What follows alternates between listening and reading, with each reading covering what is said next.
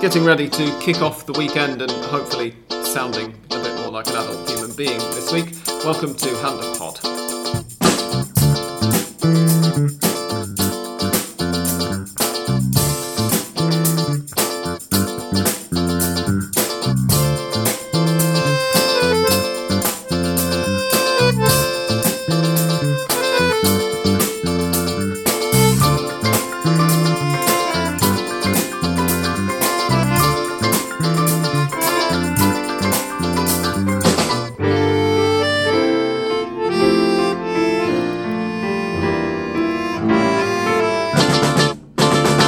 Welcome one and all to episode 413 of Hand of Pod. I'm Sam Kelly. I've not been breathing helium this week. We're recording in person, which means there is no risk of my fellow recordees telling me at half time, Andres.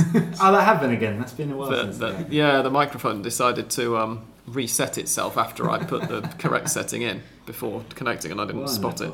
Anyway, I'm Sam Kelly and this week I'm joined by Andres. Hello, welcome. And by English Dan. Hello. And the results since we last recorded, we'll go straight into this very quickly. I'll give you the main results from the two title hopefuls. There have been 2 rounds of matches. Santi last week was slightly, I think he got his maths mixed up a bit because he said that the league title could have been decided by Tuesday. It wasn't because, no, he didn't get it mixed up, in fact, it was possible. But Talleres did not lose to Vélez. They drew against Vélez last Friday, the 19th, 1-1 at home in Cordoba. The day after, 2 days after that, River got a 1-0 win away to Platense, which meant that River were 9 clear with 9 to play for. I'm already getting confused here. 9 clear with 12 to play for, that's quite right. And what that meant was that after Gimnasia got a 5-2 win, including 2 second-half penalties, at home to Talleres on Tuesday, the 23rd? Yes. Yeah, that makes sense, doesn't it? River only needed to avoid defeat against Racing last night. We're recording on Friday, so on Thursday night. That's why we're recording on Friday, in fact, because it made very little sense to record, obviously, this week before the River game. We weren't going to record at 11 in the evening or no. something like that. And, I mean, Marcelo Gallardo's River have been, fairly reliable in most big matches. They've not had a 100% record in important matches, but they just about got the job done last night. It's fair to say. It was touch and go for a while, but they squeezed through. Approximately the first half hour, it looked like there might actually be a football match, and then River went 1-0 up. And I think I'm correct in saying, I'm just going to check the stats. Yeah, River finished with the same number of goals as Racing had shots. 4. Racing did not score any. Sorry to rub it in, Dan. But it was a good way, really, to seal a league title because of all of the impressive performances that River have put in this season. I think that was arguably the most impressive. I mean, that's what they're... Racing have been out of sorts. They're under a new manager, so... And the second one loses 5-2. So it was all served for River in order to... And that was what, River's 11th win in the last 12 or 10th win in the last 11? Something. Got 34 points from a possible 36. The only game they haven't won of the last 12 is that 1-1 draw with Estudiantes. Everything started when River, ironically, was eliminated by Atlético Mineiro in the Copa Libertadores in the quarterfinals. So, because that it was like a release, like saying, well, now we are going to focus on only one tournament, which is. Is it picking up on the? No, it's fine. Don't worry. Yeah. Carry on, Andres. Which is, of course, good in terms of the planification and being like able to work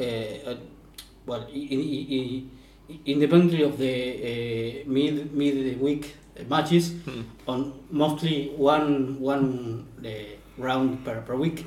But when that happened, with that lose, which was a big lose against Atlético Mineiro, it was River had almost no chances to turn over the draw in that case. I think that most River supporters thought, what will happen now with Gallardo, with the team after this massive loss, and that's where it all started. Even with a lot of difficulties, with a lot of injuries, especially when you say that the coaches in South America, especially in Argentina, had to rebuild a new team after every season. In this case, it was almost every 2 weeks or so, because injuries, of course, collapse for national for qualifiers, and with the tournament not stopping, the league not stopping when that happened, and the suspensions. Well, that all of that made for Gallardo to in a need to look for new players, new team. It was almost all the time. So after that, after all that difficulties and handicaps, watching how River finally played, that is where all the pride gets, because you have the team and the players getting to that team, and they play like the one who now was out. Yeah. It was almost automatic, and even with players that were having their first matches. Like, for example, before we started recording, I think you mentioned Santiago Simón, who now is part of the team. It's key part of the team, not only part. And 10 matches in his career, I think, or so. It's something that is key, and that shows how the team works, and how, of course, Marcelo Gallardo. It's all the time reinventing and building new teams, and it looks like he's prepared to do that in a short period of time, not only every season or every 6 months. That is something really surprising, and even for the ones who follow him and know that he's capable of something like that, it's surprising. Yeah, and I mean, as you say, a number of those players have been called up or on the fringes of the national team as well, which, given how good the national team are at the moment, and the 2021 that they've had, and the fact that these are players playing in the local league, and Julian Alvarez has been a regular coming off the bench for the national team, actually getting minutes, which is quite something. It's a while since we've had a player in the domestic league, and also especially an attacking player. Yeah, Cristian Pavón, possibly the last one, who got a fair amount of game time. Nothing like Julian Alvarez either at club level or at international level. And, if we take into account the impact he's had. But yeah, it's quite an achievement. Like, Alvarez is just really. It's just another kind of the office for Gallardo. He realises, oh shit, I haven't got any strikers left. Borré, I've sold him. Matias Suarez is injured. Bram Romero is kind of like plays alright, one game good, one game bad. We've got this kid Alvarez. Let's stick him down the middle, see what happens. And he ends up scoring 17 goals in the last 15 games from his first 15 games as centre forward. There was what the hell? And there was a graphic that came up after he scored his goal last night, saying that was his 16th in 12 matches. Yeah. 17th, I think, in the which is basically coincides perfectly with the time where Gallardo thought, let's give this guy let's give him a run down the middle, let's see what happens. And it's even with Gallardo, sometimes obviously he makes bad decisions, but the good decisions far outweigh him. I think it's worth saying as well, to add a little bit of balance, because we've got a River fan and a River sympathiser here. It was a pretty terrible league. Yes, of course. To win in terms of quality. I mean, it was one, if you look at it and you look at the other teams, if River didn't win it, if looking back 5 games ago, 6 games ago, where they were 4 points clear, and if things had gone different and they had let it slip, you'd be saying, what the hell were they doing? Because the quality, I think, across the league has been very poor generally this season, apart from River and Talleres is up to a point, who have probably been the surprise package apart from falling apart at the end. Vélez and Lanús kind of sporadically, as well. But I mean, there's a reason that Talleres have been the main challengers for basically the whole season. But you'd say, what is it, 12 points the difference now, or 11 points? That doesn't flatter River. I mean, they are that much better than the rest. Yeah, they're 12 clear of Defensa y Justicia and Talleres, who are now joint second on points. Yeah, you can't say that's not a fair reflection of what we've seen over the last 3 or 4 months. Perhaps something you will say about mistakes made by Gallardo, you would say that he put and we talked about this, of course, a lot of times. He put so much energy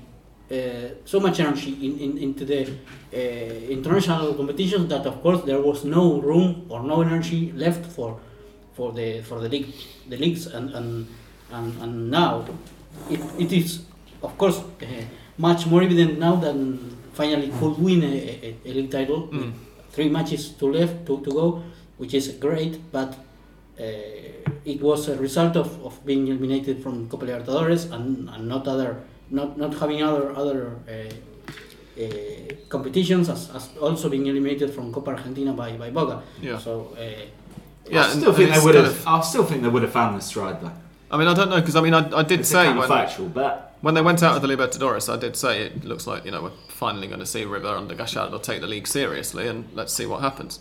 They did that. And in a way, actually, it's kind of fitting that they've sealed the title against Racing, given that in Gallardo's very first season, they essentially gifted Racing the title by playing a reserve team, because that match, which was pretty much deciding the title in, what was it, the second last round? Yes, I dispute fell that right assertion, between the 2 legs of the Sudamericana semi-final against Boca. I dispute that assertion. And about the match specifically that River won last night, it was with Poncio and Pinola in the first team. Pinola left back as well. Yes, as a left back, because Casco was suspended, and Martinez. Sorry, I was with my mind a bit like in a cloud. I assume now they've won the league, both of them are just going to turn to dust. Their mission on Earth now complete, right? Because they're 700. Presumably, Poncio's basically said he's going to retire now, or at least that he's going to be leaving River. Is he the most successful player in River's history now? He's going on about how many? I think he's 16 titles. Correct. That's quite a big name to be tied with. And as Dan and I were talking about just before you arrived, Andres, Gallardo, because we've got ESPN on here, and they showed a graphic comparing Gallardo's trophy haul with Ramon Diaz's trophy haul. And when I first started following Argentine football, and certainly when Gallardo took over, immediately after Ramon Diaz left in his most recent spell, of course, Ramon Diaz was the name who was held up as River's all-time most successful manager, having basically been involved for the Libertadores win in '96. Gallardo's won twice as much as he has now, all round. Dan did point out that La Bruna won, was it 6 league titles? In about 6 years, yeah. But which obviously counts for something as well. But in the number of titles, they are taking into account the Suruga Bank and that kind of titles, right? Of course. Yes. I mean, I assume they are. Supercopa, Suruga Bank. Not to, play down the Suruga Bank, which is super important. And obviously, yeah. Great competition all round. But yeah, I mean, I've never yet met a South American television football come across a South American television football journalist who isn't happy to count completely meaningless crap as an international trophy. But he has got 2 Copas Libertadores, the Sudamericana, and a couple of the Recopas, if you want to count them as well, and everything. And the Sudamericana, when it wasn't a Europa League, it was just as not as prestigious, but as competitive, probably as Libertadores, because a lot of good teams were in it. That year, particularly. That was the year that River won it. Was the year that it was 2014. I can't remember who won the Libertadores, but I do remember that the South American Footballer and Team of the Year and everything awards that happened just after was River players in the top 3 positions rather than San Lorenzo won the 2014. Yes. They did. Of course, they did. Yeah, which probably accounts for why there weren't many San Lorenzo players in that top 3 because it wasn't a scintillating side. No, compared to River at all. No, completely. Yeah, and indeed accounts for semi-final of that 2014 Sudamericana was River, Boca, Atlético Nacional, and one more, I think, heavyweight and/or ex-Libertadores winner. It was like. They were, it wasn't Paranaense against Bragantino. No offence to those 2 teams. Yeah. The 2014 Libertadores semis were 4 teams who hadn't won the Libertadores before, and the Bolívar, 2014 Sudamericana semis were 4 teams. And someone else, And the 2014 Sudamericana semis were 4 teams who had won the Libertadores before. That sounds... that rings a bell now. But yeah, we're going to talk a little bit more later, by the way, on Hand of Pod Extra about just how long it's been since River's last league title, because that was won under Ramon Diaz, which is an awfully long time ago. Especially by Hand of Pod standards, and we're going to go over some of the things that have happened in Argentine football since River last won the league, and it's going to be quite a long list of them. We could try and work out what the Argentine peso was worth back then to really depress ourselves. Oh yeah, I mean, let's perhaps not do that. But yeah, just to go back to what you were saying about the relative strength of the league, Dan, I often like to bore people with the goal difference stats here as sort of almost as hilarious an indicator of dominance, and River's goal difference is at plus 35. Jesus. From 22 matches. Obviously the season isn't over yet. This could go down by the time they lose some matches, or it more likely is going to go up a bit, depending on how seriously they take these last 3 games. Defensa Justicia in second have a goal difference of plus 17. Talleres have a goal difference of plus 8. Vélez have 15. That looks to me like the second best. And then, Lanús unfortunately have now gone into positive goal difference. I seem to remember they still had negative goal difference and were in. I mean, they scored a lot. They just let in recently. A hell of a lot too. 36 scored and 24 conceded. No, sorry, that's not Lanús. That's Estudiantes. 40 scored and 36 conceded. I mean, to score 40 goals. And only have a goal difference of plus matches, 4. For River having the biggest goal difference, I think is kind of historic. And in fact, the last title, I know we will talk about that later. The last league title that River won with Ramon Diaz, they also made a similar mark in terms of goals. As I think they defeated Quilmes 5-0. Also in the Monumental. Yes. So that decided the title, I think. Or I know if it was already decided, but it was necessary to take that match for. But it's something, like historic for River. Yeah. We can say, at least if we're talking about goals, River are the only team in the entire league to average more than 1 goal a game scored, which is fairly for goal comprehensive. No, just goals for. They've got 48 in 22 games, so more than 2 goals per game. More than 2 goals per game. No other team has managed to score more than... That makes much more sense. 2 goals a game or more, and not even really close. Only Lanús fairly close. Yeah, Defensa Justicia, Lanús and Estudiantes are the only teams who've scored more goals than River's goal difference. Yeah, there we go. So dominant, yes, to sum up. Yes. What else can we talk about in terms of the league and the 2 rounds of matches that have been taking place? I mean, here's the thing, right? One thing I think that we were not hoping would happen as a podcast, even if obviously Andres in particular was hoping it would happen earlier rather than later, was for anybody at all to win the league with 3 rounds of matches to go, because there's no relegation at the end of this year. No. So now I'm, as the producer of the podcast, I'm left thinking, what exactly do we? We do have a new team in Primera for next year. Go on, do tell. Tigre, who somehow battled against the malevolent forces of FC Tapia, aka Barraca Central, and beat them in Monday's playoff 1-0 to secure the first promotion spot from the Primera Nacional to the Liga Profesional for 2022. Excellent. Yes. Congratulations to them. So what does that leave the situation looking like in terms of the second promotion? Still more to play for, because concurrently with the final, which was for the winner of the 2 groups, there is also another playoff competition for the top 3 teams in each group. So that's 6 teams in total. Yeah.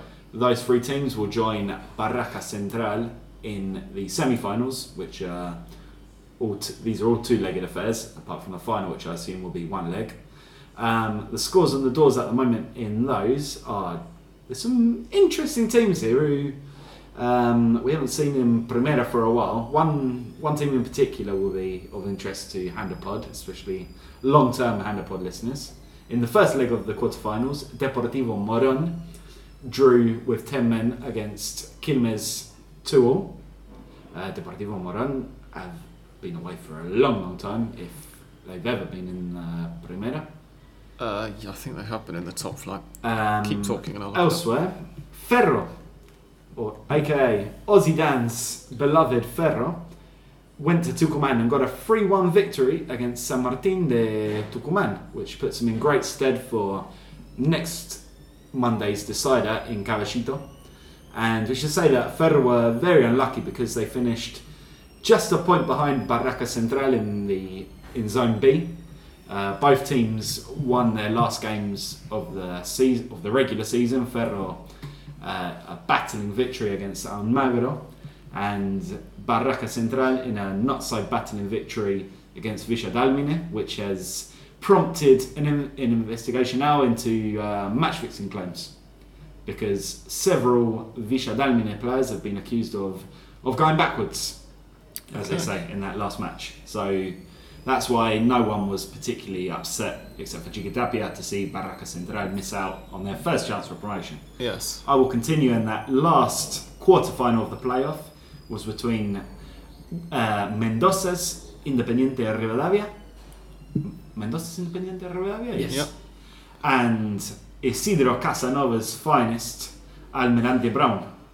And that finished in a 1-1 draw. They will have to go to Casanova on Sunday for the second leg, and that could be explosive, whether Brown win or lose, because they're one of the feistier teams, I think, in the Argentine divisions. It'll be fun to see them in Primera, right? I don't know if anyone fancying a away day there anyway. No. It's right down in La Matanza.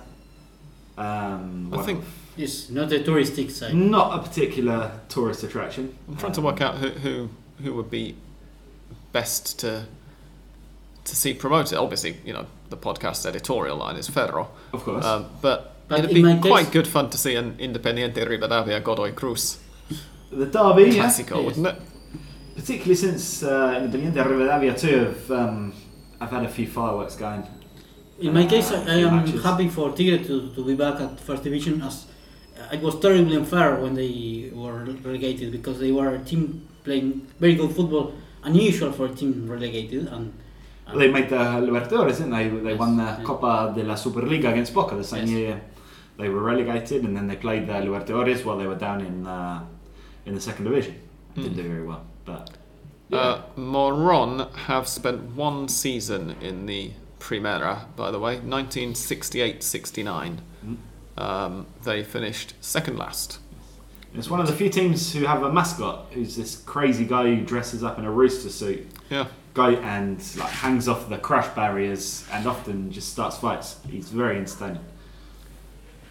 Yes, indeed. They've got a fairly new stadium as well, built sometime in the last decade. Yeah, because they did the women's Libertadores. I remember Tony was saying he trekked out to Morón on a fairly regular basis to go see games. Yeah, and one of the biggest universities in the country, which always amuses foreigners when they first find it out, because it looks like the word Moron. When you first heard of it. Yeah.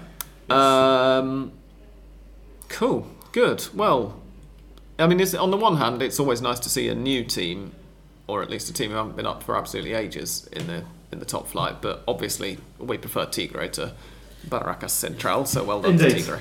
The ones who are promoted now won't be quite happy, because from next season the averages will be back, right? Yes. Yes. This time next year, we will be able to talk about who's about to get relegated. If somebody wins the title with 3 or 4 matches to go again, so it won't matter quite as much if that happens. But right now, not very much to report, and there's not even. I mean, there are going to be so many matches next year that there's not even much point in telling you who's at the bottom of the relegation table at the moment. So we're not going to. A quick overview of the cup qualification places, bearing in mind that they could still change with the Copa Argentina final and all that jazz. Take us through that. Well, to start with, we're not. I thought we were in the final stage of the Copa Argentina. No, still they still play Talleres against Godoy Cruz in the semi-finals. And they will play Boca, won't they? Yes. And they will play Boca. Was it Argentinos that Boca beaten? Yes. So that could make a difference because I believe Boca at the moment occupy one of the Libertadores places. River has released a spot by being the champions of the league, right? At the moment, River and Colón are safe. River by virtue of just winning the league, Colón by virtue of winning the weird cup league thing that Copa Maradona. The second Copa Maradona, which was at the start of the year. Oh yeah, sorry, we can't call it the Copa Maradona, can we? Coming up? No, because was it Dalmor Giannina got them to stop, told them to stop calling it that. The Copa redacted. There are 5 places available for the Libertadores, aside from those automatic places, and along with River and Colón, at the top of that table are Vélez, who are safe, Talleres, who should be safe, I imagine, considering the other shenanigans that are going to happen with the various variables. Mm-hmm. And Boca, as I said, who can also clinch a spot by winning the Copa Argentina. And Banfield too have a place in the Sudamericana final by virtue of... Christ, what did they do? They won a weird playoff, which was because they lost the final Copa Maradona. Yes. The other Copa Maradona, which wasn't redacted, against Boca, and then they won another playoff against Vélez, I believe. And then the South Sudamericana proper places at the moment are occupied by Estudiantes, Lanús, Independiente, Defensa y Justicia, and Gimnasia, with Rosario Central, Racing, and Unión biting at their heels in a very timid, not very threatening fashion, generally. But 1, 2, or even 3 of those clubs could still end up in the Sudamericana, depending on what the hell happens with all the other stuff I've been talking about and have already forgotten. Yeah, essentially we need to wait until everything's finished and then look at the table and just trust them to tell us who's qualified for what. Yes, that is correct. Which is a pretty good way, really, of making sure that the teams that the AFA wants to qualify do qualify. I wouldn't be surprised to just see Barraca Central turn up in the Sudamericana somehow. No one would know. We've decided that the Sudamericana spot can go to the top placed team who have never played in the top flight before. And whose initials are BC. Yeah. That would make perfect sense. Yeah. I mean, it wouldn't make perfect sense, obviously, but you know what I mean. Good. Right. We should surely talk about some other matches, though, that have taken place, right? Did anybody actually catch Gimnasia versus Talleres, just for entertainment purposes? I caught the second half. I did not. I thoroughly entertained. I must admit. I didn't watch much of this midweek, apart from... Actually, I didn't even watch the whole Racing River game. As I said to these guys, I was down the pub and kind of felt this wasn't going to be a particularly... pleasant game to watch from a Racing point of view, so I stayed until half time, saw that they were already 1-0 down, and just basically braced myself for the second half and the inevitable onslaught. I watched a bit of Boca Independiente. I thought that was alright in parts. That was a classic, really. 1-0 win for Independiente. Yes, I wish I'd have watched Lanús. Benavides scored that goal. Who is a player who came back recently from a serious injury. I think he had a broken ligamentos, I think. What on him? Yes, former Defensor Sporting player, and I think it was quite even match. Boca could have deserved the draw, but it wasn't so determined to look for it. It was a strange one, because Bataglia decided to make 7 changes when they are 2 weeks from the Copa Argentina final. Yeah, that is something that the Boca journalists or the journalists that cover the Boca matches and informations criticized, because they say he can't change like that when he's so close to the final. It's perhaps similar to what has been happening to Boca, which is they create chances, but they aren't clear enough to score, and then they suffer too much in defense, which is something that didn't happen before. Now they are suffering a lot. Yeah. I think it's worth mentioning Lanús as well, if only because we know we'll probably have at least one Lanús fan always listening, and B, because they've just been a lot of fun. Just looking at their last 7 or 8 games, and they're just full of goals. They had a 4-2 defeat to Boca, 1-0 against Banfield, 3-1 against San Lorenzo, drew 3-0 with Talleres, beat Argentinos 1-0, drew with Estudiantes 1-0, lost to Patronato 3-2. I don't think Patronato have ever scored 3 goals in any game since the start of history.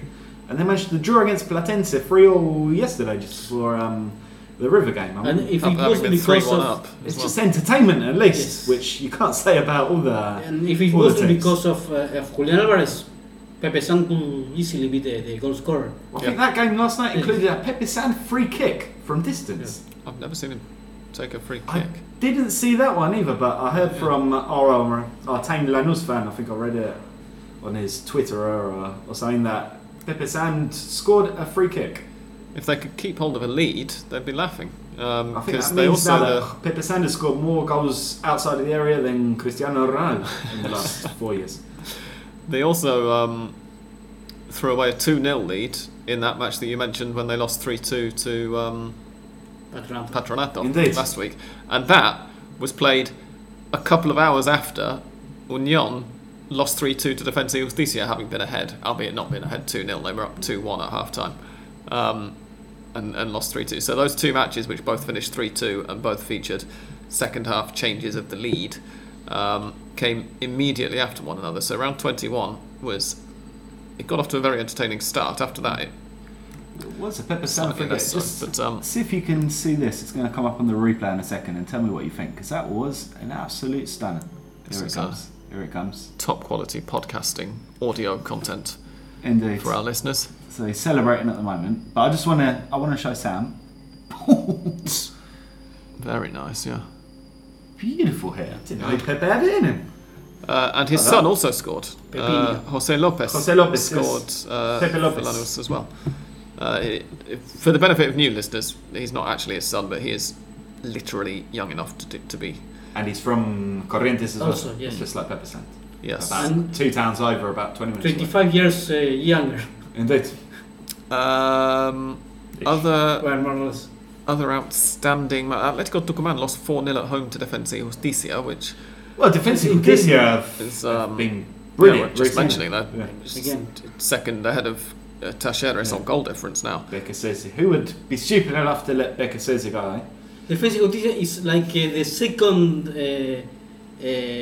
place for River players, as they did with Héctor Martínez, the regular center back for River now, Enzo Fernandez, who is now a center midfielder for River, and now they have Franco Paredes, who is not so important in terms of the minutes he played, but he's also a former River right back. So they are doing this a lot, and apparently it's good for them. Yeah. And Arsenal de Sarandí won a match as well. Correct. We need to mention that. 3-1 against Newell's, not this most recent that round. That is good for San Lorenzo, as they aren't the last team. San Lorenzo ended up with 8 men on the pitch. That was entertaining. They have 3 men sent off. 3? Yeah. Against Gimnasia? Oh no, against Aldo Civi. Against Aldo Civi, yes. 2-0. Oh, I completely missed. I saw that they had 1. And then I stopped watching the match. Ortigosa and Martín Cauteruccio, ex-San Lorenzo teammates, both got sent off. Champions of the Copa Libertadores, both. Yes. Indeed, yes. It was, again, San Lorenzo have been great comedy material this year. They've really done a lot to lift, the spirits of this poor Racing fan, because you can just look at San Lorenzo and say, it could be worse. It could be a lot worse. Keep your chin up. Yeah. 25th in the league. Behind Central Córdoba on goal difference, and as you say, a point ahead of Arsenal. That has been cut to a point because of Arsenal beating Newell's. Arsenal did follow that up with a 1-0 loss at home to Unión. Look what are the differences. Of course, I don't like to compare that, but the leader who should be Nestor Ortigosa for San Lorenzo, that's something like this, which is to fight with a former teammate and. I mean, he's nearly 40 years old. There's not really much more he can do. Take penalties and fight people. That's what his role boils down to. Trying to set an example for the younger players in the team by. It seems like he did. If they have 3 red cards.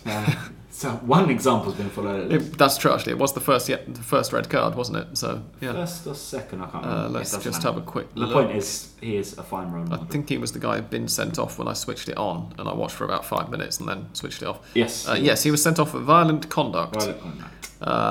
Nicolas Fernandez was sent off 13 minutes later, and then Nahuel Barrios was sent off for a foul deep in stoppage time.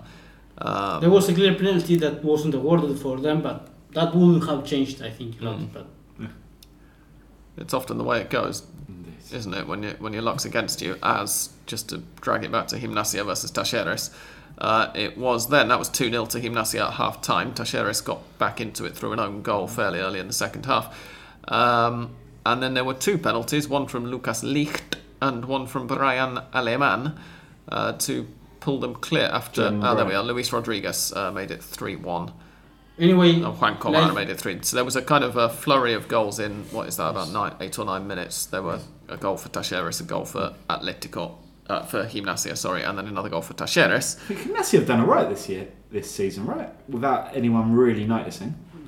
Yes, I mean, certainly, better than we'd have predicted for them. Yeah. They're 10th.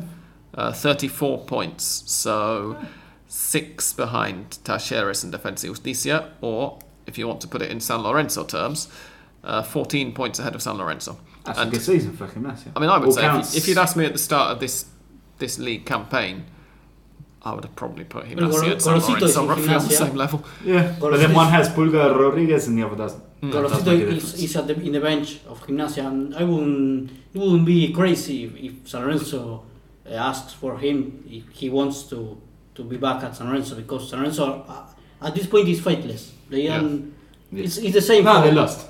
Absolutely lost. Yeah. Anyway, on that note, we're going to take a half-time break and refill our glasses, and when we come back, we'll talk some more about stuff. I've just realised I don't really know what we're going to talk about in the second half, but there will be a second half, and of course we've got some listeners' questions. Don't go away.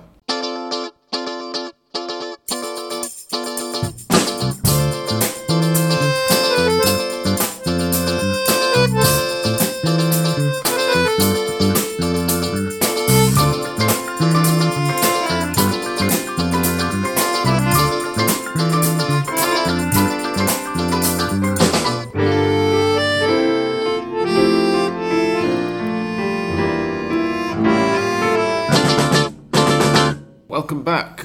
Okay, the first thing to cross off the list of things to talk about for the second half is a quick update on the Women's Championship.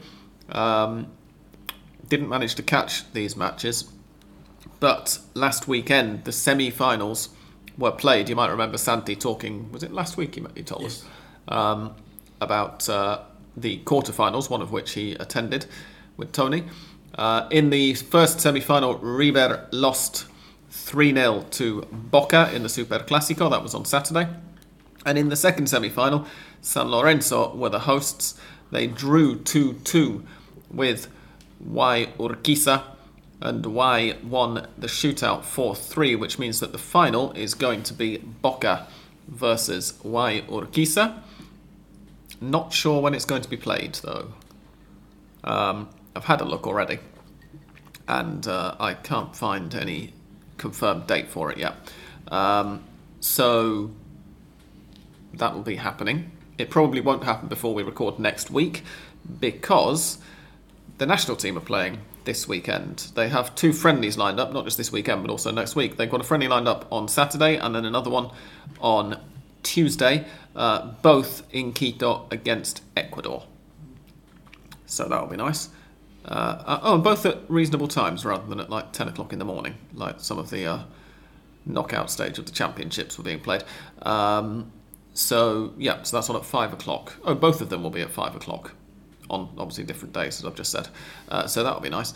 The head-to-head between Argentina and Ecuador in women's football is 5 wins for Argentina, 2 wins for Ecuador, 0 draws. So we're hoping for something big here. And I'm going to guess that the reason that the final of the Women's Championship hasn't been scheduled yet is because a bunch of players are going to be in Ecuador at the moment, preparing for those matches. You'd think so. It's a fair assumption. Indeed. So, yep, that's our quick update. Obviously, the women's football content really suffers from not having Tony present for this. But the other thing that we wanted to cover was the fascinating story of my couple of hours broken down waiting in the blazing heat of a Cordoba heat wave a couple of weeks ago. 3 weeks ago? When did I go on holiday? 4 weeks ago? No, hang on, it was the last week of last month. So, about a month ago, at the beginning of my holiday. I can't remember whether I mentioned it on the podcast, but we were driving and our car broke down 200 kilometres before we reached Cordoba city, when we were already in Cordoba province, and 3 kilometres from a place I'd never heard of before, called Bellville. That's Bell space Ville. Now, my girlfriend and our brother had never heard of it either, so when we broke down, we looked it up on Wikipedia to find out where it looked like we were going to be spending the night once we got a car to tow us. And we discovered that it is the settlement. Wikipedia says city, and that's because the Argentine government says city, but it's got a population of about 15,000 or something, so... It's more a town than a city, perhaps. Indeed, yeah. Whatever it is, anyway, it's the closest one, apparently, to the geographical centre of Argentina, and was, at some point in the 19th century, touted as a potential capital city of Argentina, because there were lots of people who weren't very happy with the idea that Buenos Aires should get that honour because of various political factions in the country at the time. That's all very interesting to read about, but it is not as interesting as what I'm about to tell you, because Bellville, as we discovered when looking on its Wikipedia page, is home to the national... hang on, I'm trying to get this translation the right way around in my head before I say it out loud. The national monument to the football, by which I mean not the national monument to the sport, but the national monument to the ball with which the sport is played. And it calls itself the national capital of the football as well. It was no coincidence that your car broke there. No, clearly not.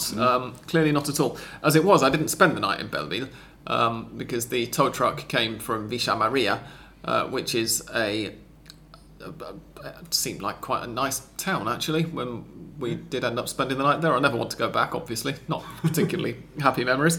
Took bloody ages to get there because the tow truck was speed limited and it's 80 kilometres further up the motorway. But when we were then getting our night coach back to Buenos Aires from Cordoba, which obviously wasn't the idea because we were in the car, but we weren't in the car because it broke down, we passed through Bellville at about 2:30 in the morning, and being 2:30 in the morning, I was wide awake still and looked out the window, and as we were pulling in to the coach station in Bellville, what I saw was a bloody enormous metal statue in a spherical form. So I'm going to assume that it was the Monumento Nacional a la Pelota de Fútbol. Unless that's also the national monument to cow's bollocks or something. Indeed, but yes. It's a fair assumption. I'm pretty sure I saw that monument. I didn't get a photo because it was pitch black and I just had my phone on me, and you can't really get a decent picture anyway like that. But I have seen it with my own eyes. And I was telling Andres and Dan this before we started recording, when Andres came out with something that is not mentioned in the Wikipedia page for Bellville, but which does explain why the national monument to the football is in Bellville. Andres? No, I don't know, but what I do know is that at Bellville there was this factory of the Pelota de Tiento, that was the name of the ball, the huge and heavy leather ball that it was used for playing in the past. The pigskin ball, right? Yes. The sort of classic 1900s, 1910s. That one that if you try to head it, you will be with a heavy headache, of course. And apparently they have the claim to fame of having invented in 1931 the first level ball with the valve and invisible-ish stitching, which is fairly revolutionary. Yeah. Is that in the world or in Argentina? I mean, you'd assume that if you can only invent it once in the world, right? Yeah, no, but I mean, that's where it was. I believe so. I mean, in that very limited bit of digging I did before we started recording, it seems to be their claim to fame. I'd be happy to be corrected, but if they're saying they invented it, I assume it's because they invented it for everyone, right? Brilliant. No, the way that you read it out before, I thought you were just saying it was the first factory in Argentina to produce them after they've been invented somewhere else. But that's even better. I think so. I mean, I wouldn't stake my life on it or anything, but actually makes me wish we'd spent the night in Belleville now. Even though I'm obviously on a more literal level, and it very seems like glad the factory is now a museum or something. So if your car ever does break down near Belleville, instead of just killing yourself, maybe take a look at the Ball Monument and the museum. Yeah. This is an option. Might have to. Yeah. You'll know next time, sir. Indeed, yeah. Anyway, there you go. I do go on holiday, and it did cost us an episode recording that particular week. You won't be on holiday again, I imagine. You've just had 4 fascinating minutes of content for Hand and Pod out of it. So I hope you're all happy. Any other bits and bobs to tie up, gents? Nah, let's do some questions. Shall we do some listeners' questions? We could say that yesterday it was the first anniversary of Diego Maradona's death. And speaking of anniversaries, how could I forgot it again? Almost this is our first in-person recording since Hand and Pod turned 11. So chin chin, gents. Cheers. To Maradona and to Hand and Pod. That wasn't scripted. I'd genuinely forgotten again that we turned 11 years old about 2 weeks ago. Indeed. Okay, moving on to listeners' questions. And of course, thank you as ever for supporting us and listening to us for the last 11 years and so on. A couple of hours too late for our recording last week, but I told him that if I remembered that I would ask this week, because I think it's it's a question that starts from a position that I disagree with, and I suspect that you two are going to disagree with it as well, but I do think that it's a good point of discussion. Hit me. Wilf says, what are the chances of the qualification tournament for the World Cup ever being revised into a more sensible 2-group format? So I replied to him and said, I will ask this next time round, but can you please, hang on, let me just find the exact wording of the tweet that I sent.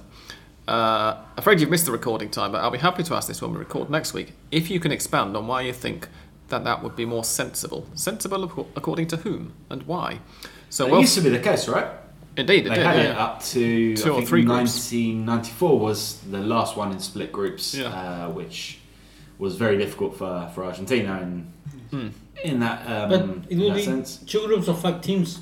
I don't get it. It's like only, of course, it's only 10 teams. You can't make it make Mexico, for example, play because they have their CONCACAF or United States or other teams that are in perhaps Central America. Yeah, I think so. It could have made it probably did make sense when the World Cup was restricted to fewer teams, and I think what did South America have? And when the holders didn't play in the qualifiers. Indeed. So we're talking about 1994, the last one where there were 24 teams, and South America would have had 3 + 1. Possibly. Yeah, because Argentina went through in the playoff, famously against Australia. And in that case, there were 3 groups, right? Yeah.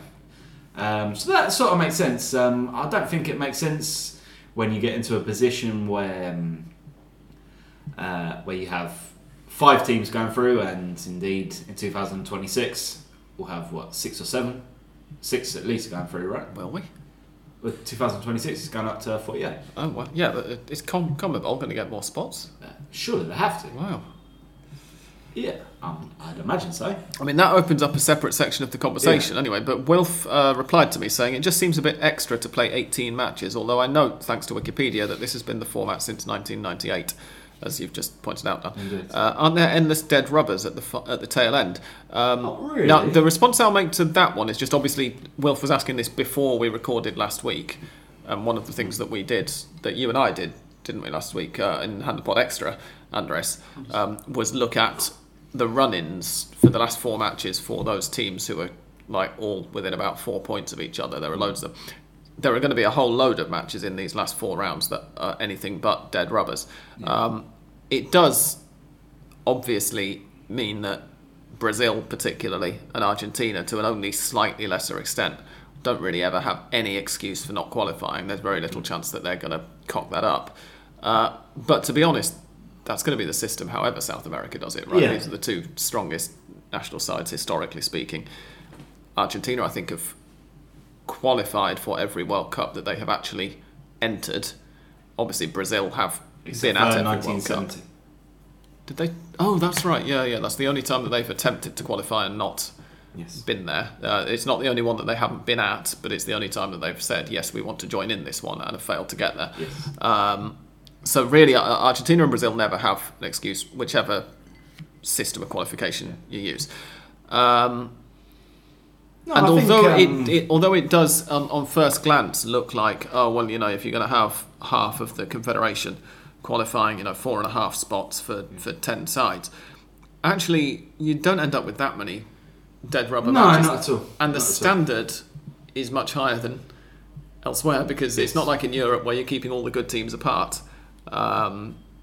It's you've got vicious qualification matches between teams who hate each other, teams who, I don't even need to look this up, but just the average FIFA ranking of nations in CONMEBOL is going to be far higher than the average ranking of the nations in every other confederation. Yes. Because all of them are in the top 100. I think at least 8, possibly 9 of them are in the top 50. I think Bolivia might be, Venezuela are about 40-something.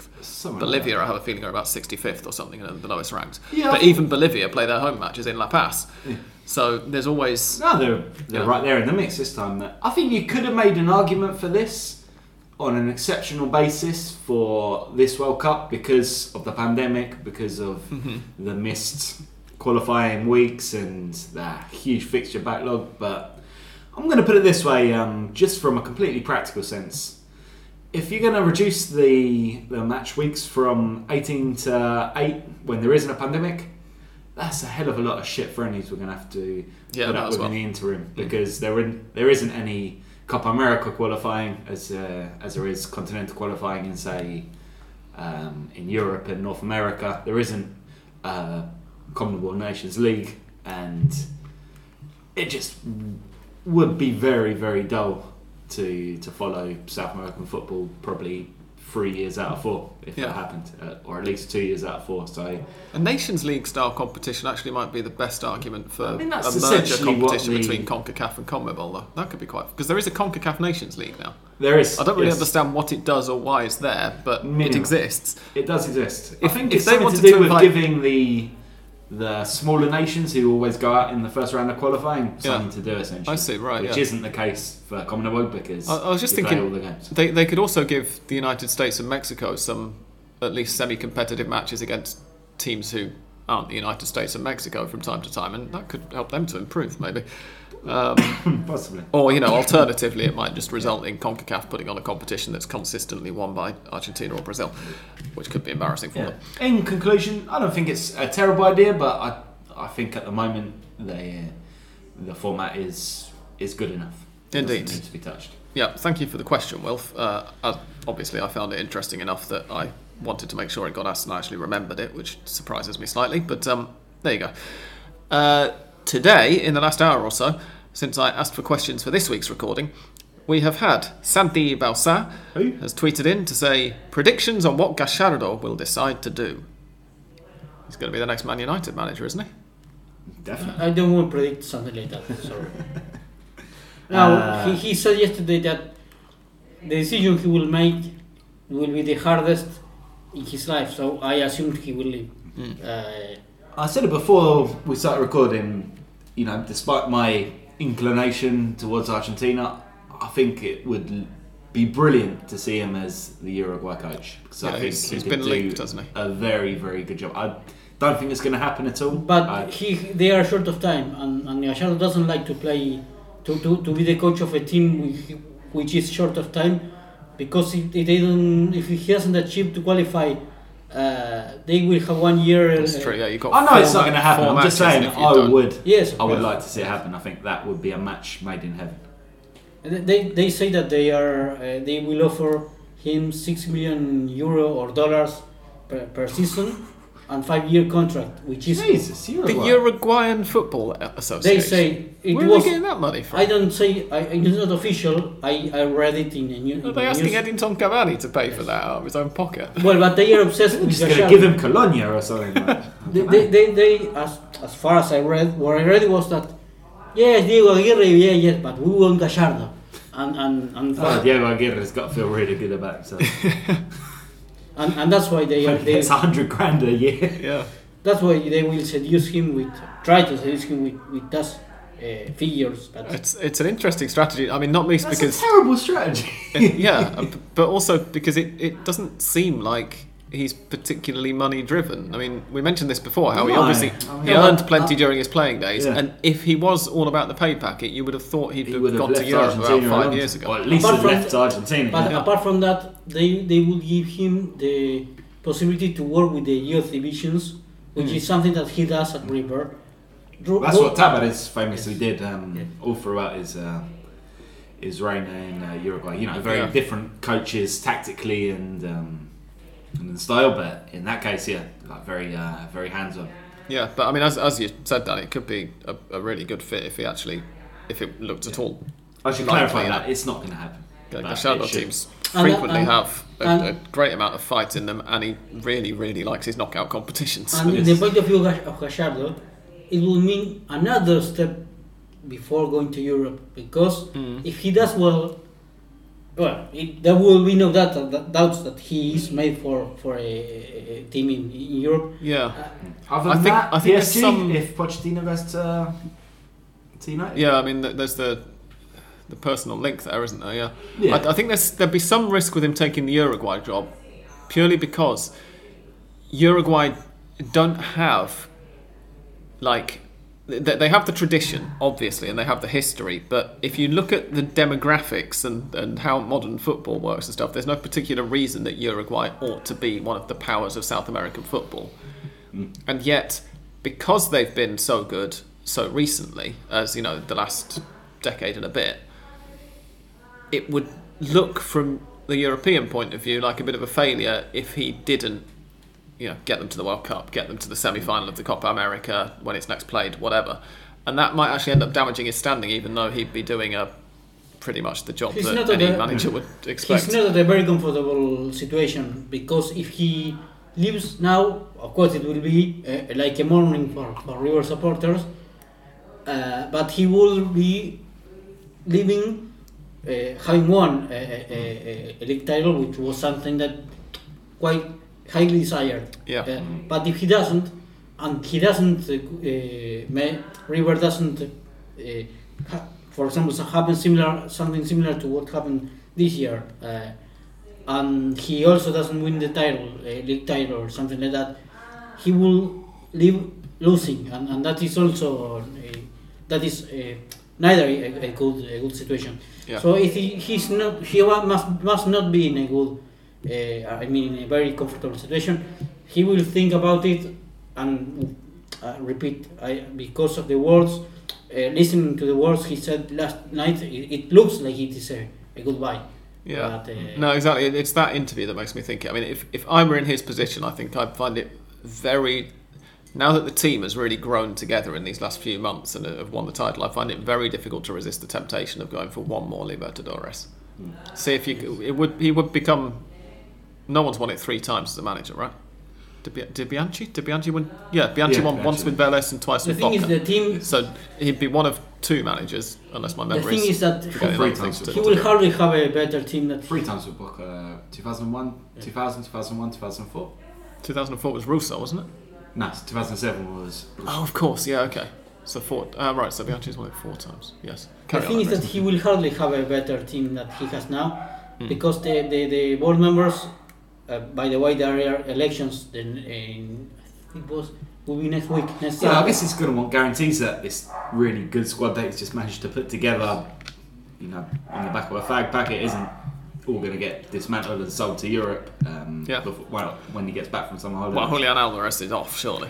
There's no way they're hanging on to him. But the actual board members, I assume that there will be a continuity because the one who is a candidate for one of the candidates is for the.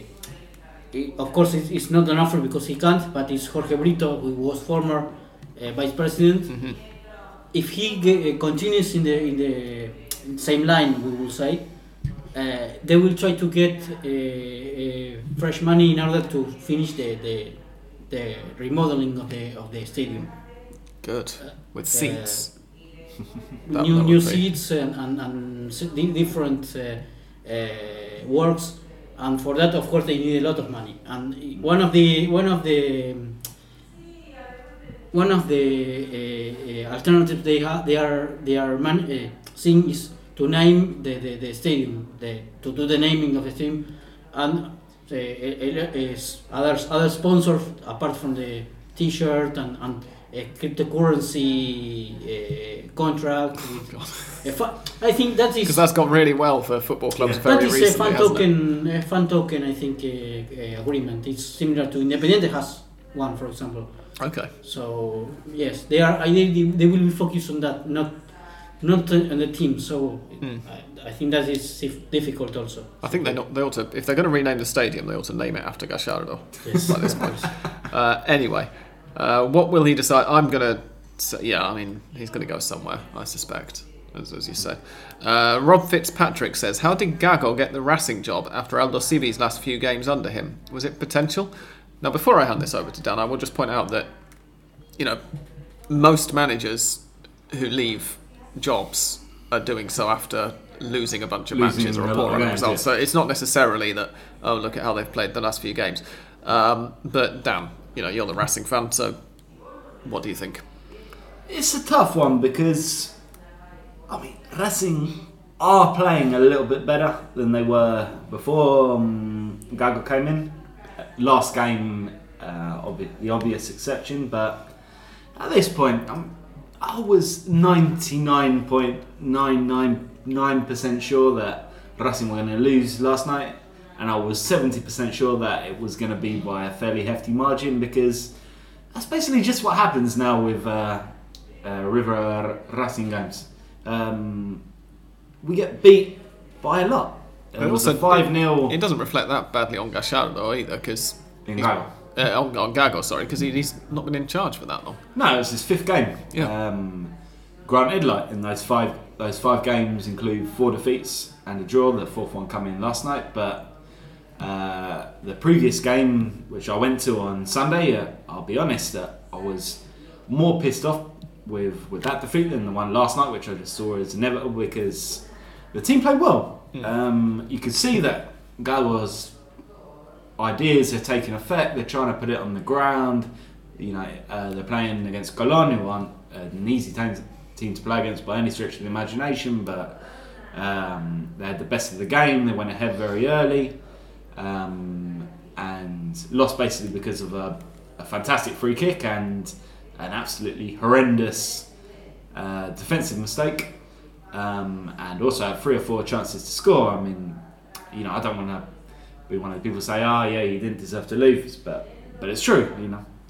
At the end of the day, if your players are fucking up 3 yards away from your own goal or missing chances under the posts, that's just the way it goes sometimes. Up to then, there has been an improvement. They beaten Atlético Tucumán in Tucumán recently, which possibly isn't as much of an achievement as it might be in my head, because Atlético Tucumán have been a bit shit recently, but it's a tough one. The games they lost, you say who they lost to. They lost very narrowly to Central, which was very unlucky. They lost against Defensa y Justicia, who we've seen are alongside River, the form team of the championship, and then against Colón, who have also been very solid, and that game they could have won. I'd give Gago more time, and if we do decide that he's been a failure, he's not cut out for it, it shouldn't be because of what happened against River, who had everything to play for, the whole crowd on its back, pretty much floating on the clouds. The entire match against Racing, who were basically there just as someone to make fun of, the gesture of the evening in the celebrations, and they played that part to perfection, we must say. We all know, Gago is Gago. He has a name behind him. That's why he made the jump from Aldosivi to Racing, but also because his teams do show something. The results haven't really come for him yet, but Aldosivi, there were a few moments of interesting football in Racing too. Again, except in last night's game, there have been a few interesting moments. I'm going to keep the faith. I'm not giving up on Gago yet. The other supporters say that at least they have an idea, which is, of course... At least they're playing something, yes. Which wasn't the case before Gago. Which is pretty much what we said would happen when he came in. We said, you might not see a big uptick in results right away, given that we're halfway through a campaign and everything, but at least they're not going to be as boring to watch anymore. Absolutely. I mean, I can watch a Racing game without wanting to smash my head through the window, which is an improvement. I mean, very much the kind of attitude that 3 years ago that I was taking to Man United after Mourinho was gone. That was the main thing. As it was, there was a huge uptick in results right away, but it wasn't really what I was expecting. It was just, finally I'll be able to enjoy watching my team play football again. Absolutely. And who knows, maybe that'll happen again now. But anyway, Liam Kelly, who is no relation to me, says River have made some big signings, e.g. Piti Martinez, Quintero, Armani, and have achieved great things on the continental scene. It almost feels like he's asking this because Gallardo's on his way out. It's not a question from 3 years ago. No. It's like a question from 1 hour ago. Would you say that this title success, that's where he's going, is mostly down to homegrown talent? I mean... Yeah, talking about the names, it's a worst... I mean, they don't... It doesn't... There are no bright names or players that you will say, this player plays at River because he won different titles in different I say Brian Romero played his part. Palavecino, I think, was an inspired signing once he... But not big name. It was like a bet. It was a bet for that Gallardo won, and Enzo Fernandez, of course, it was another bet. It was a lot of bets. We will say Felipe Peña before his injury was put in a center to play in a center as a center back when he says center midfield, and he was doing well, and he got injured. Then Santiago Simón, the other guy we mentioned before, is another one. Benjamín Olaizer. Yes, I think there is a mix between experienced players and others that have come into the team with no previous experience, some of them from the youth divisions, and yes, I think it's something that it was more the team which made the work and not the players themselves, I mean. Yeah, indeed. I mean, I would agree that it's difficult to, apart from Alvarez, because he's just been so good, but it's difficult to pick out sort of one player and say this guy's been the reason that River have won, and it's difficult to pick out two or three or a particular group of players and say the defence has been the main reason behind it, the midfield's been the main reason. The whole team have been so far above, as Dan kind of hinted when pointing out that everybody else is pretty rubbish, so far above everything else in the league this campaign, this year, that's hard to say, but there is clearly a very strong vein of homegrown players running through. I'm just looking at the 11 that played against Racing last night now. I think that with the exception of, for example, Alex Vigo, who finally wasn't, I think he will finally leave, because the times he played, he showed he was not a player for River. Or perhaps, for example, Paradela, who was another one, a fine fit player, but not, I think, not committed enough to play in the first team. I think, except for those players, I think that there was another sensation that the player that got into the team, the player that will do things well. And that includes, of course, the guys, the kids. Yeah.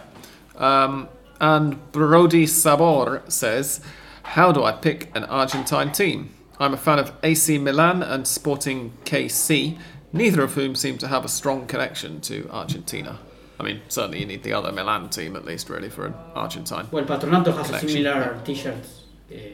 Oh, that's true, yeah. That's a good one. Yeah. And then Crespo played for River, so... Indeed. I'm trying to...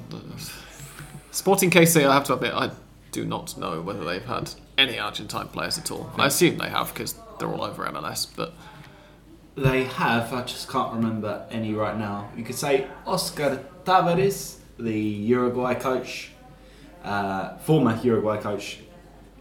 He was at both Milan and Boca. Okay. So that's a very tenuous link to Boca there.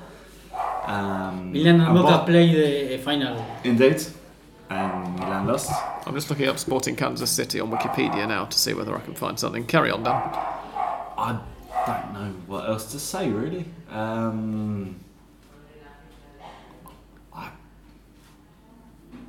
How would you classify Milan? Fallen giant who are just about getting back now? Something like that? Independiente. Are they coming back, really? Unfortunately, there is a player that played a lot of years in the other team of the city, like Pupi Zanetti for Inter, not Milan. So it's almost as if one of those clubs was founded for mostly the Italians of the city, and the other one was founded for the international diasporas within the city, and are named as such, isn't it? Oh, hang on, hello. Claudio Lopez played for Sporting KC. It says here. Kaiser. There you go. That's Kansas City Wizards, right? No. No. No, Sporting Kansas City. Sporting Kansas City. Hang on, let me see whether I can open him in a new tab. He played for Racing, of course. He did. And Valencia. He did indeed. Well, I think that means Racing. I think he has no choice. Sorry. Maybe forget everything you just heard. Sorry, Brody. But do you want a winning team or what? No, he's a Milan supporter. No, I mean, I doubt he does. He's just asking us how to pick an Argentine team. I mean, the real answer to that is you pick your team any way that you want. If you like kits, pick the one with the nicest kit. If you want to pick a team who win loads and loads of trophies and not much else, then River or Boca. If you like funny names, Deportivo Morón. Yes, indeed. Or Altos Hornos Sapla. Altos or Hornos pretty Sapla. much anybody, in fact, in the lower divisions. Douglas Haig, who also share Milan's colours. So that's 2 points for them. Funny name. Milan's colours. Patronato, if you say the full name. Patronato de la Juventud Católica. Yeah. Yes. Lots Godoy of Cruz Antonio Tomba. There are lots of funny names, and we're not going to just... we could repeat them for half an hour at each other right now, but that wouldn't be particularly good podcast content. So instead, I'm going to call a very short break, and right after it, I will give you Mystic Sam's predictions for... Yes, there is a weekend of action that's about to start, so don't go away.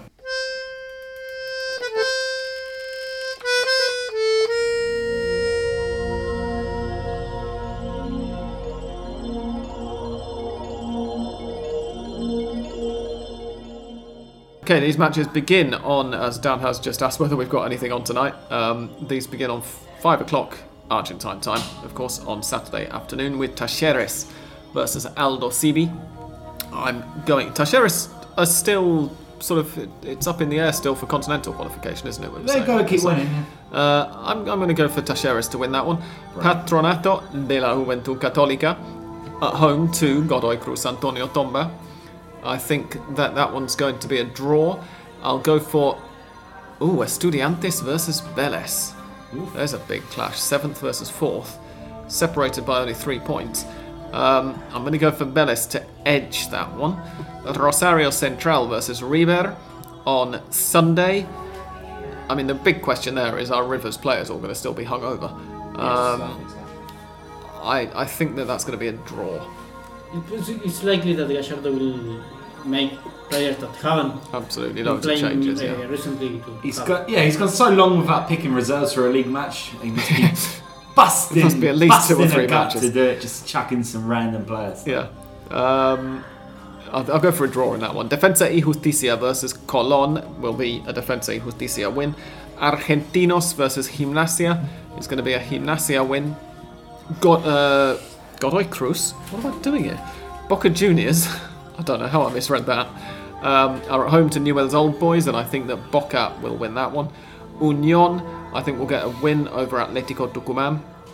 Racing versus Lanús. You can say it. I mean, I think it's going to be a 3-3 draw. Central Córdoba versus Arsenal should be a Central Córdoba win, because that really is how bad Arsenal are, although Central Córdoba are only 1 point better off, but I've said it now. Platense versus Huracán, I think will be a Platense win, narrowly. San Lorenzo versus Sarmiento, I think is a draw, and Banfield versus Independiente will be an Independiente win. Sarmiento is still in Primera. Yeah. I mean, there haven't been any mid-season relegations done, so... I had no idea they were still a thing. Oh yeah, they are... I think you could have just scrubbed them out of the league and no one, even in Junín, would have realised. They're 20th. Yeah. 24 points from 22 matches. What Won 6, drawn 6, lost 10, scored 22. Exactly 1 goal per game. Lost 28, conceded 28. What an extraordinarily irrelevant team. Yep. Although I drove past Junín on... I didn't drive, I was a passenger in the now fortunately repaired car. I was driven past Junín on my way to Chacabuco for a wedding on Sunday. So, yeah, that was You nice. didn't break down that time? No, we didn't. Excellent. No, fortunately, because it was also bloody hot and there was exactly as much shade as there was in Cordoba, which is to say none at all. Anyway, yeah, should be a fairly entertaining weekend of matches, really, and hopefully it will throw up some stuff for us to talk about, because now that the title's been decided, yes, it will be a bit boring. and there's no relegation for the ones who are still not qualified. Do we know when the Copa Argentina semi's been played? Well, the first one's been played. Yes. I can't remember what we mentioned while we were recording. Singular rather than plural. That was Boca versus Argentinos, and Boca got through. And the remaining one is... Must be soon. What is the remaining one? Oh, hang on, I've got my phone in front of me. That's why you're asking me. Bloody hell. It must be next week, because the other, I think, is the final. Let's see. Talleres versus Godoy Cruz is being played To be played. on the 1st of December at 21:10. Which will be So that is going to be Wednesday. at 9:10. And the final other doesn't have a Wednesday is date the yet. final. And of course, the one thing that we haven't mentioned yet, because it's too painful a memory for all of us here on an Argentine football podcast this year, after so many years of dominance, is that the Copa Libertadores final is being played tomorrow. And is it the second year in a row that there's not going to be any Argentine representation? Who was it last year? It was all Brazilian then as well. against Santos. Yeah, I mean, hopefully next year the natural order of things will be restored and we'll have a Libertadores final between River and Colón, by the look of it. I mean, they're the only two who are definitely in it so far. But tomorrow, 24 hours' time, we'll know who the champions of South America are, unless it goes to extra time and penalties, in which case, just over 24 hours' time from now. Does it go to extra time, actually? It does, doesn't it? I think it does, yes. And you tweeted earlier that they're doing away with away goals next year. Yes, there will be no more away Wonderful, goals yes. in CONMEBOL competition, which I think is fantastic, because I hate away goals. Yeah. Except when my choice. team wins by away goals, which is okay. Anyway, on that note, thank you very much indeed for listening for another week. If you want even more of this sort of nonsense, then get over to patreon.com/handofpod and sign up to give us money each month. And you too can wonder why the hell you did that as the alerts pop onto your telephone. You two are subscribers. Yes. Bonner down as an Argentine football Yeah, fan. unfortunately so. But Fair enough. yeah, there we are. I collared him when he was down here outside La Brigada one night when I was leaving the pub and convinced him to give us a listen. Very good. Anyway, thank you very much indeed for listening, and goodbye from Andres. Thank you. Goodbye. From English Dan. Goodbye. And from me. Thank you and goodbye.